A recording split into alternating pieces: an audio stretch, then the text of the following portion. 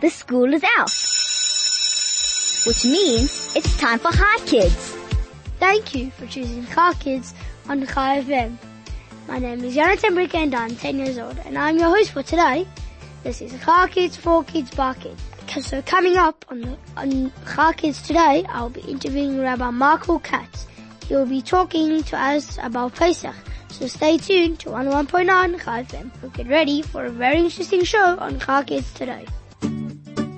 You're listening to Hi Kids on 101.9 Hi FM. It's Hi Kids, for Kids, by Kids. My name is Jonathan Bricker and I'm your host for today. Good afternoon, Rabbi, and welcome to this Kids Show. Good afternoon. It's wonderful to be with you. Pesach's a time of having guests, so I appreciate that you're having me as your guest today. Thank you.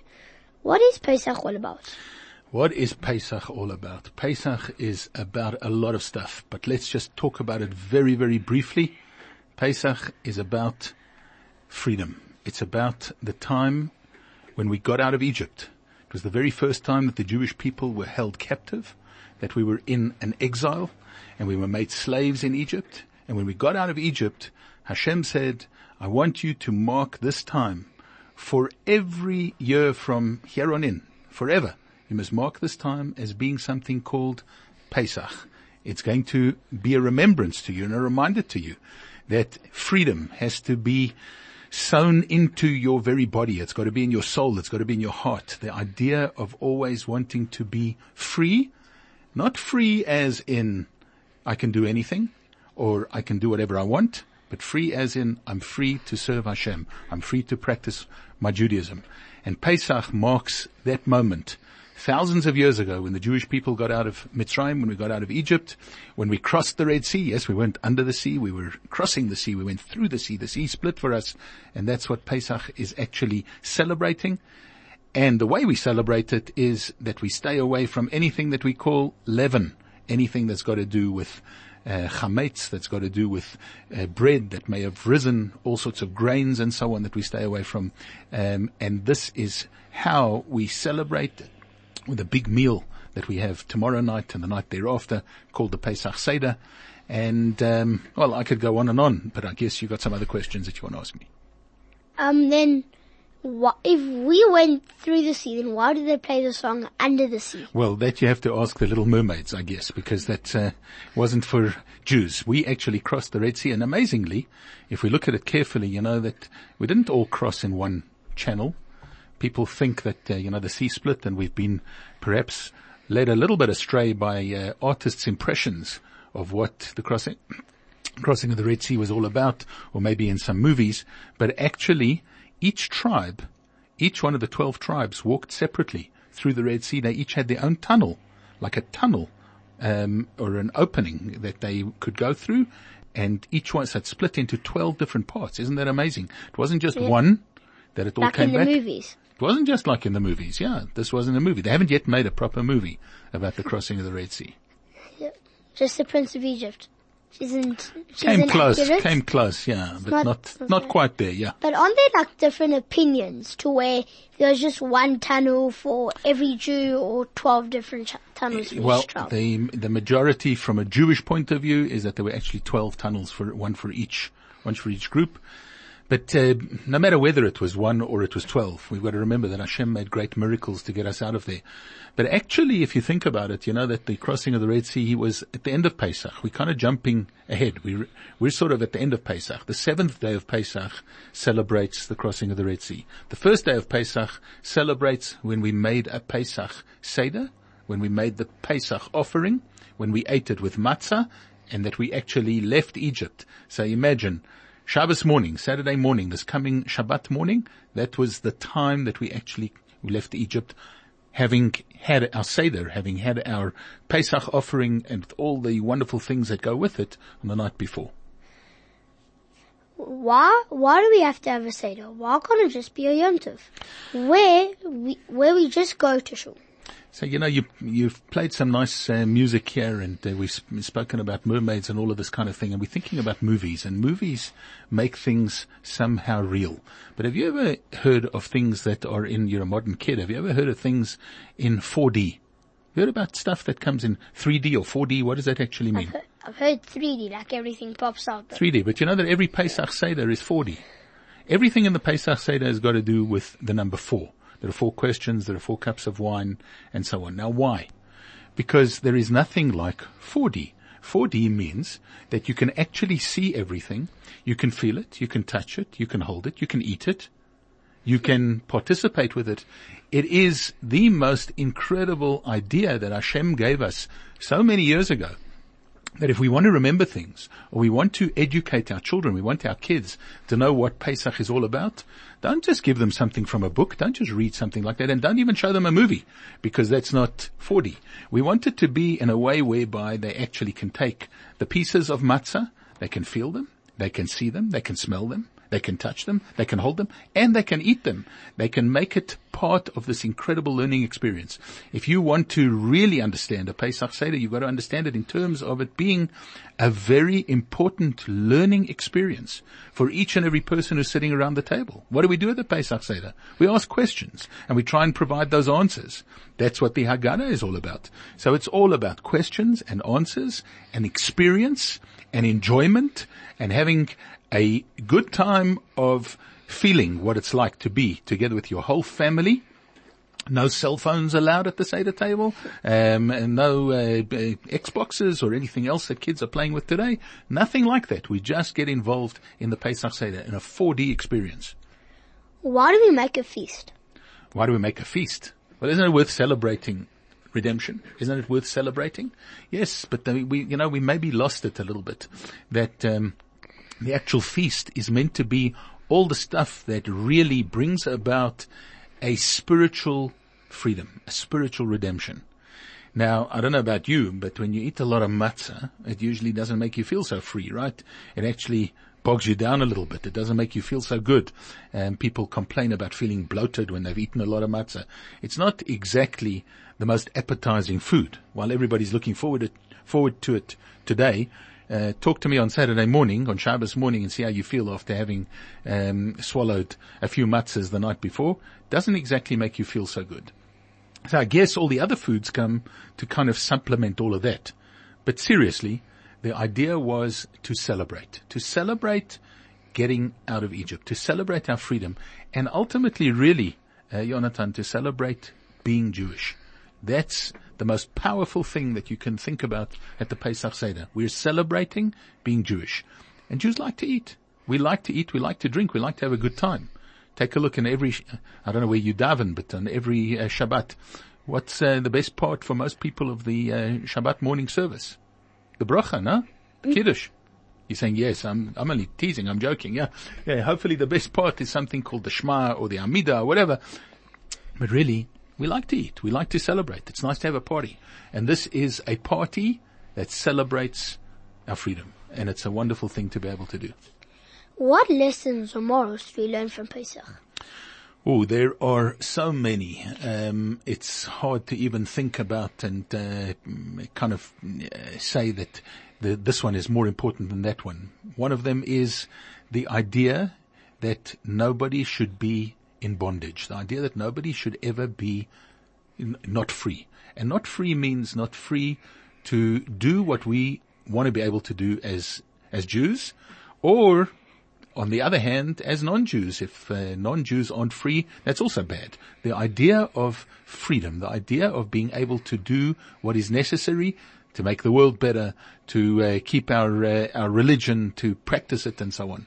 We're living in a country where, thank God, we have the freedom to practice our Judaism. It's a big gift. And it wasn't always like that. There are many countries in the world, and over the history of the Jewish people, there were many times when that freedom was taken away from us.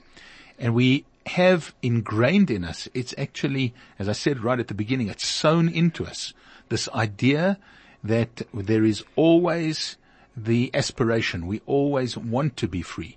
We need to have that as part of our beings, but it's not just free to run around and do what we want. It's free to serve Hashem. So that's just one idea. And there are many others. The concept of Hashem being so powerful, that God can do anything. God can do anything. People don't often think about it enough, I guess. But when the sun comes up in the morning, we call it a miracle. When we call it nature. That's natural. We call it natural when the sun sets. We call it natural that it's light outside. We call it natural that we can see, and so on. All of those things are so miraculous. They're incredibly miraculous things. We call things that happen against nature, we call them miracles. When the sea splits, when there are 10 plagues, when there's all of that stuff, we call that miraculous.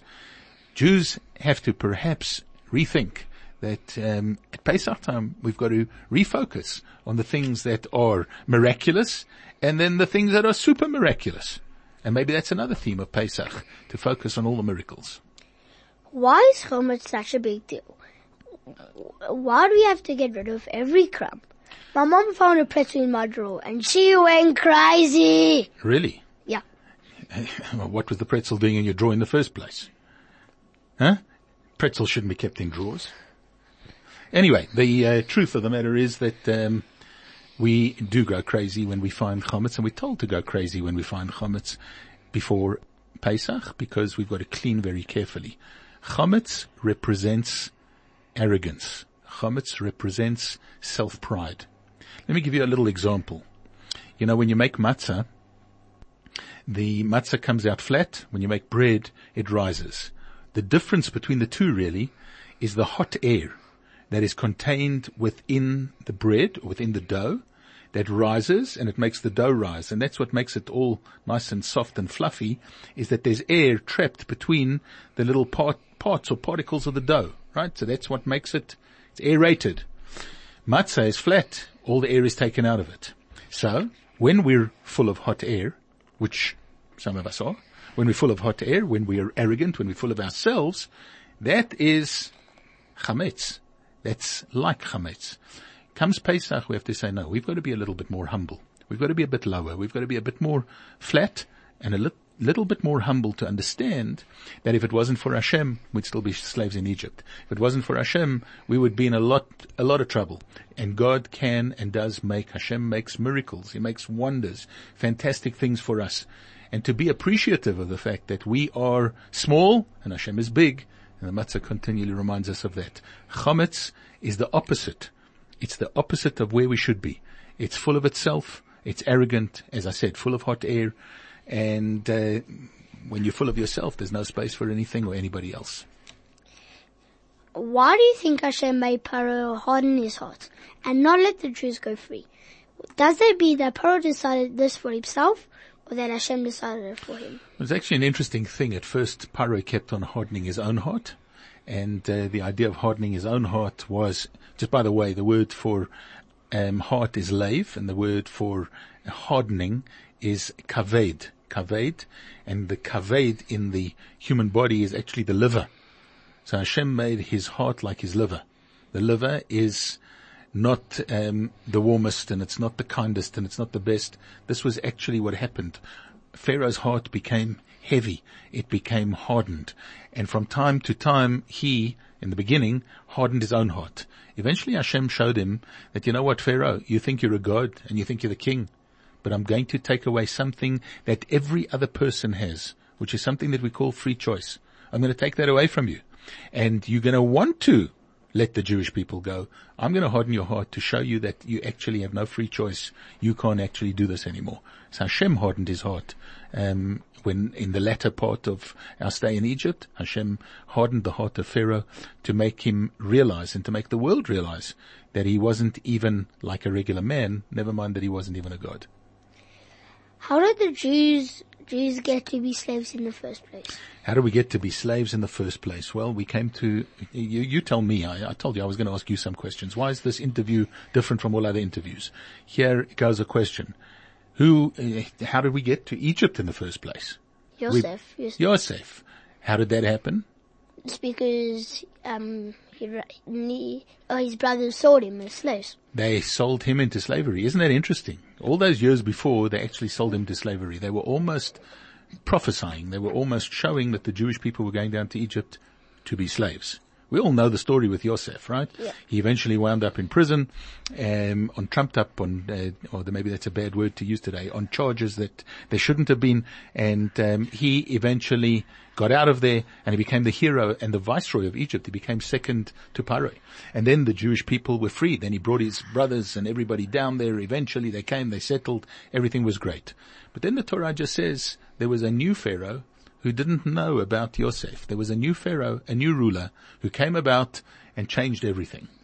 And he decided to enslave the Jewish people. But you know why he enslaved the Jewish people, I think? He didn't want them to leave. He didn't want them to leave Egypt. He wanted to make sure that they became Egyptian and they became the workforce of Egypt. And so he had to work out many ways to keep them in that environment, working hard for the sake of his state, for the sake of Egypt, Mitzrayim, which was huge and powerful. He wanted to keep them there. And eventually the only way that he could keep them there was by turning them into slaves. He made them slaves, and being slaves is the opposite of what we celebrate at Pesach time. So let's move on and talk about getting out of Egypt and not about being slaves anymore. So I think we're going to have a break now, quickly. You're listening to Hi Kids on 101.9 Hi FM. This is Hi Kids, 4 Kids, Bar Kids. My name is Jonathan Bricker, and you're still listening to the Hi Kids Show on 101.9 Hi FM. Now let's carry on with our question. Chili is bitter. Instead of maror, why don't we eat that? Chili is bitter. I think chili is strong. The idea here is not to be that strong that it kind of blows your eyes out or gives you that, sometimes when you eat those strong foods or like a lot of maror, it gives you a bit of a headache. It hits you in the head. You feel like you've taken a whack, right? It's not meant to really be that. It's got to be a bitter taste on the tongue. So we try and find something that is bitter, but at the same time, we've got to make it that it's more or less edible, that people can swallow it, because with everything in the Seder, there is an amount that has to be eaten, and there's quite a lot of maror that has to be eaten. It's not just a little taste. It's not just to dab it on your tongue and have that taste. If you had a lot of chilies, I don't think there would be a lot of people who would be able to complete it. And that's why, I know that's one of your other questions that you may be thinking of asking me is, what do we actually use for maror?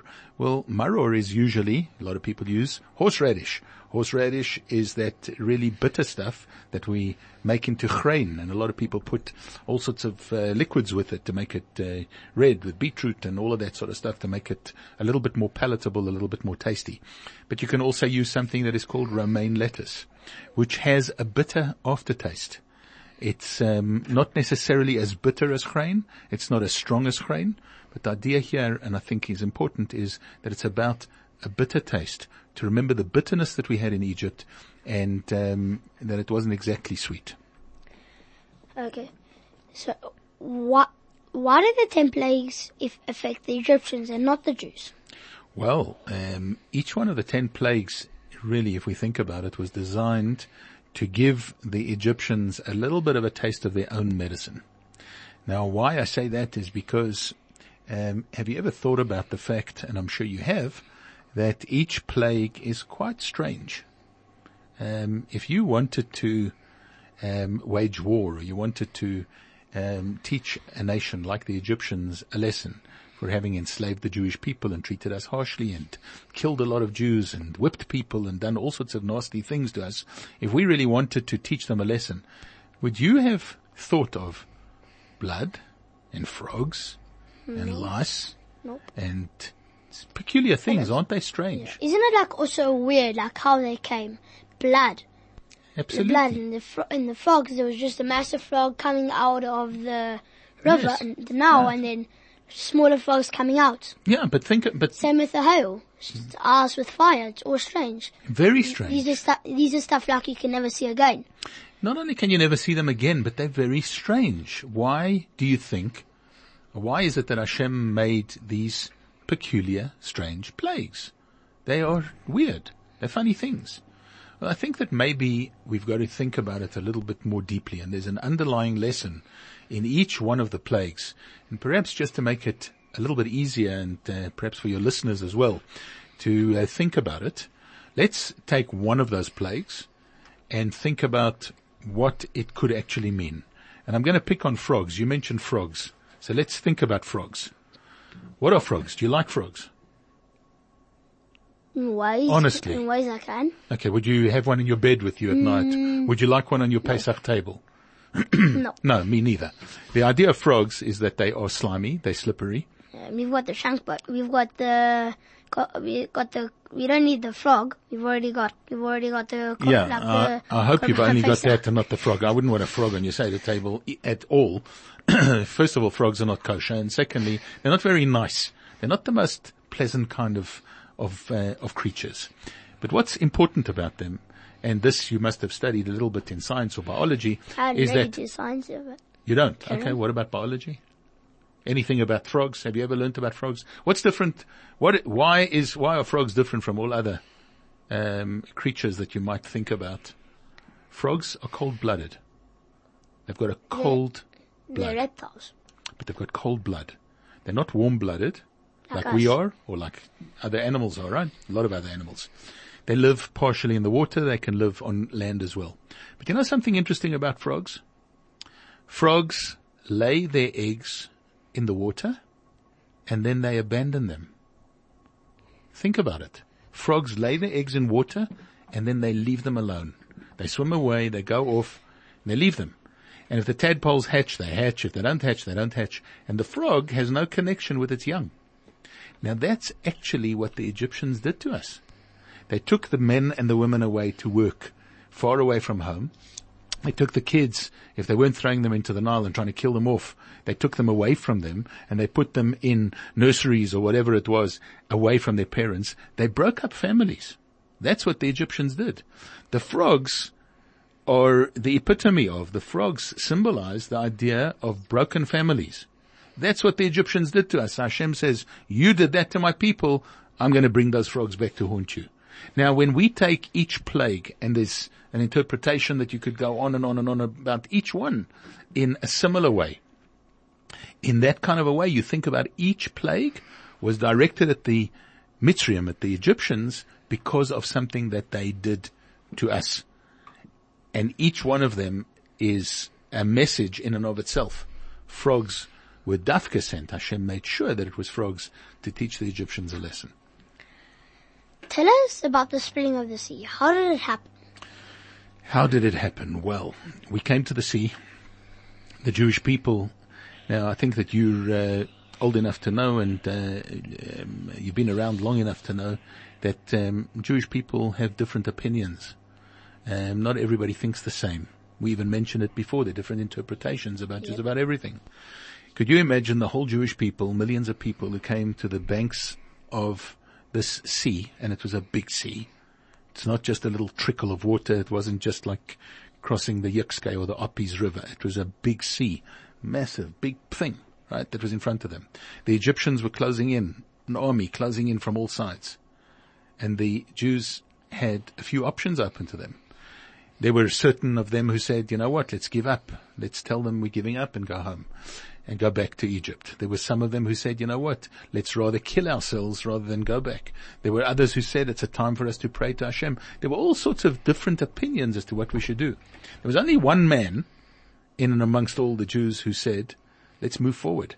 Hashem told us to go to Har Sinai. Wasn't he the one who walked into the That's water, right. came up to his neck, That's right. and the sea split it? You know it well. So his name was Nachshon ben Aminadav, who walked into the sea and the sea split.